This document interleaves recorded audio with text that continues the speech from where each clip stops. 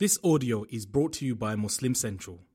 Please consider donating to help cover our running costs and future projects by visiting www.muslimcentral.com/donate. Those who don't believe in the hadith, they would be making a grave mistake. Where would they get the details of how exactly to pray, how to give that charity or that zakat to those who are poor or to the categories of people who are deserving?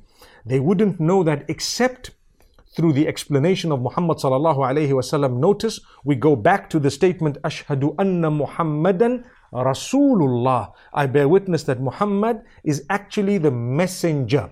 That term Rasul is connected to Risala. Risala means a message.